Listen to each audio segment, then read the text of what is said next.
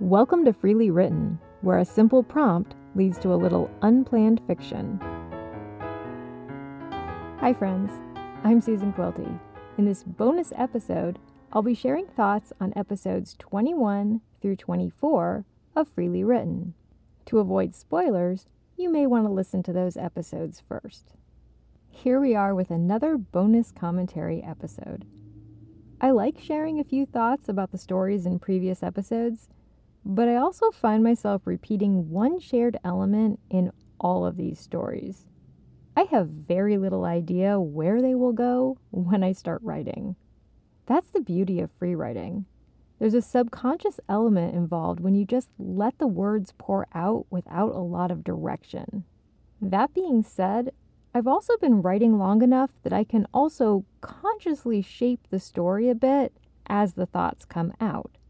It feels sort of like herding cats. I let the ideas loose, then try to corral them into some semblance of direction and nudge them toward a place that feels like an endpoint. It's a very different process than the careful outlining and research I use when I'm writing my novels. Though when I stop to think about it, there is an element of free writing in my novel writing process as well. The difference is in having an outline with plot points that I'm trying to hit, which is a pretty big difference to writing from a prompt with no goal. But there are still times when the characters in my novels lead me in unexpected directions and I end up changing my outline to fit the growth that came more organically while I was writing. I recently attended my first public event since before the pandemic. Shout out to Comic Logic's LotCon 2021. It was great to meet readers in person again, even if it was outdoors on a very hot July day. One of the people I talked to asked if I'm a pantser or a plotter when I write. If you don't know, a pantser has a more improv approach, writing by the seat of her pants, while a plotter plans out every detail. The question threw me because I never think of myself in those terms. To me, writing is an organic blend of both improv and planning, at least when I'm writing a book. I need a basic outline to guide my story, and I need improv to let my characters breathe. Yet I think what I love about the short stories for this podcast is the freedom in letting go of the bigger picture and simply letting the improv take charge. I don't think I could do that for a novel, but it's fun for a small piece of fiction. That being said, let's get on to some specifics about episodes 21 through 24. Episode 21, Unicorns and Rainbows, was inspired by a mini bubble wand that happened to be sitting on my desk. The bubble wand is purple with a cap that has a picture of a unicorn with a rainbow mane and tail. When I caught sight of it, my brain immediately thought, unicorns and rainbows. It's a fun prompt because it's a phrase that becomes sort of a modern idiom for something happy, sunny, or cheery. Like I might say, it was hard to stay in a bad mood when Sarah was all unicorns and rainbows. I could have used the prompt that way, maybe taking it further to write about someone who was sickeningly upbeat. But it seemed more fun to go with actual unicorns and rainbows. Unicorns belong in the realm of fantasy, so it made sense that they'd be part of a rainbow farm. Well, it made sense in my mind, hopefully in yours too. This story feels a bit dreamy to me. I didn't want to take away from that with a complicated storyline, so I focused more on describing the setting. Since something had to happen, I wrote in a new unicorn on Arwen's rainbow farm and a glimpse of what it's like to harvest rainbows. I really like the idea of there being no physical boundaries on the farm and no set ownership of the unicorns. Actually, I like the whole idea of Arwen's rainbow farm, and I would love to visit it myself someday. If only I could. The prompt for episode 22, Weak in the Knees, doesn't have a particularly interesting origin. It was just the first phrase that came to mind when I thought of common expressions. And then my mind went blank. Usually, story ideas come to me quickly, but sometimes, like this time, I just had nothing coming to mind. When that happens with a writing prompt, I tend to go literal. What literally happens when a person's knees go weak? Well, if their knees are weak enough, they'd fall to the floor. And that thought got my fingers typing.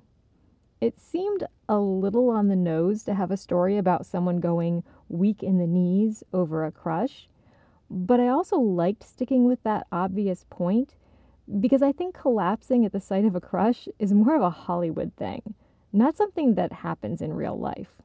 Or at least not something that happens often. But I do think people frequently do embarrassing things when they're around a crush, which makes this a silly but relatable story. Speaking of embarrassing moments, have you ever seen party games or conversation starters where everyone's asked to share an embarrassing moment? That seems so ridiculous to me. Sometimes sharing an embarrassing moment with a close friend may help you get over it, but do you really want to trot those stories out at parties? If you find yourself in one of those moments, I vote for making up a silly story instead. Or just use this week in the knees story as your own. I won't tell on you. For episode 23, Spaghetti and Meatballs, I think I just had food on my mind. It was one of those days when spaghetti and meatballs was sounding like the perfect comfort food. But I have some food allergies and issues, so that dish is a bit different these days than when I was a kid. Food issues are something I've managed my whole life. I do think it's gotten somewhat easier as people have become more aware of food allergies and how food can affect various medical conditions. But it's still a pain to navigate, and I often wonder what it would be like to be able to eat anything I want without getting sick.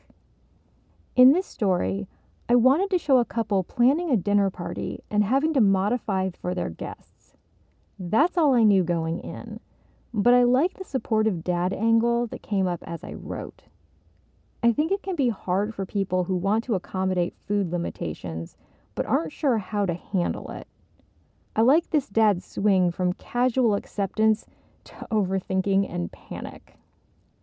Food is complicated in our society, especially when it comes to inviting people over for a meal. For many people, sharing food is their love language, and I think it can be really uncomfortable when that way of expressing love is limited by accommodating food allergies and sensitivities. For what it's worth, I think the best thing anyone can do for someone with a limited diet is to focus on the non-food part of a social gathering. Let them tell you what they can or can't eat, or if they would prefer to bring their own food. If you can't show hospitality through food, you can show it through acceptance and saying their company is what's important to you. Episode 24, Muffin a Month, is pretty bizarre. I guess it's a good example of an improv story that veers into a strange and unexpected place. The prompt came from seeing a random ad for an actual Muffin of the Month club. I thought it would be funny to use that phrase as a prompt and have the muffins in the club turn out to be something other than actual muffins. That was my only thought when I started typing, so I launched with a phone call where the conversation could be vague enough to fit any kind of twist. I did think Muffin is an obvious dog name, so that might work into the story. Early on, I thought it might be a service that rented cute dogs for single people to use to meet potential dates in the park, which is why I had Derek think the call was from a woman he met in the park while talking about dog groomers. But that seemed a little too simple.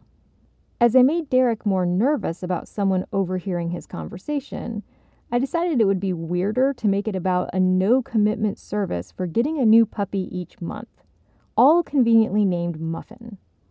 It seemed like a rather shallow person would sign up for something like that, so it was fitting that Derek would cancel when the puppies that showed up weren't as cute as he expected. But as I wrote into that idea, I felt bad about there being a company that would offer that service, so I tried to flip it again into a dog fostering service that used quirky advertising. Honestly, I'm not sure how well this one landed, but that's what happens with free writing. Sometimes the stories get away from you. I guess that pretty well covers my thoughts on episode 21 through 24. Thanks for listening each week or whenever you get a chance to pop in. By nature, Freely Written offers short stories in a wide range of styles. Hopefully you enjoy these little bits of fiction and are maybe even inspired to write some of your own. I'm happy to use your suggestions for writing prompts. You can contact me through social media or on my website, susanquilty.com. If you're looking for a new book, please check out my novels. And if you want to offer more support, you can also subscribe to my Patreon page. Until next time, try a little free writing of your own. Let go of any planning and see where your imagination takes you.